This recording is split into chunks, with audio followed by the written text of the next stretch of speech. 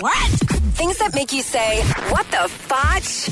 On Power 96.5. The Little Mermaid ride at Disney California Adventure suffered a malfunction on Sunday when the Ursula animatronic lost her head while singing. Oh, no. One visitor posted, immediately after we got off, we were ushered out along with everyone else. The employees looked very concerned. Many people had seen Ursula decapitated, including kids who were understandably very upset. Oh, my. Can you imagine? That's like an exorcism. Oh, it is not. I mean, it looks like it. It's a fake ride. Okay, but it's kids a character. Kids, listen to me. Kids don't understand that. Well, then and you that's talk to them.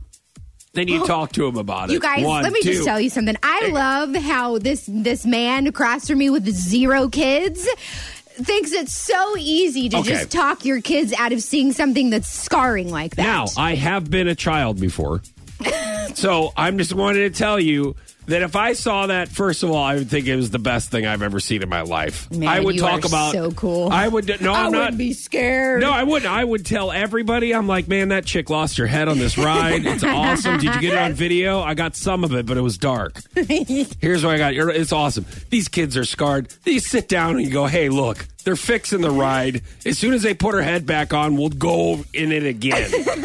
All right? Listen, you didn't get video on your Zach Morris cell phone. No, I know. Then. I'm just saying, like, if I am a kid now, like, that's what I'm saying. So here you do. You talk to your kid and you go, hey, listen, we're going to buy a $15 ice cream over here. They're going to put homegirl's head back on her body, and then we're going to drive this thing again, okay? Stop crying. What the fudge? On Power 96.5.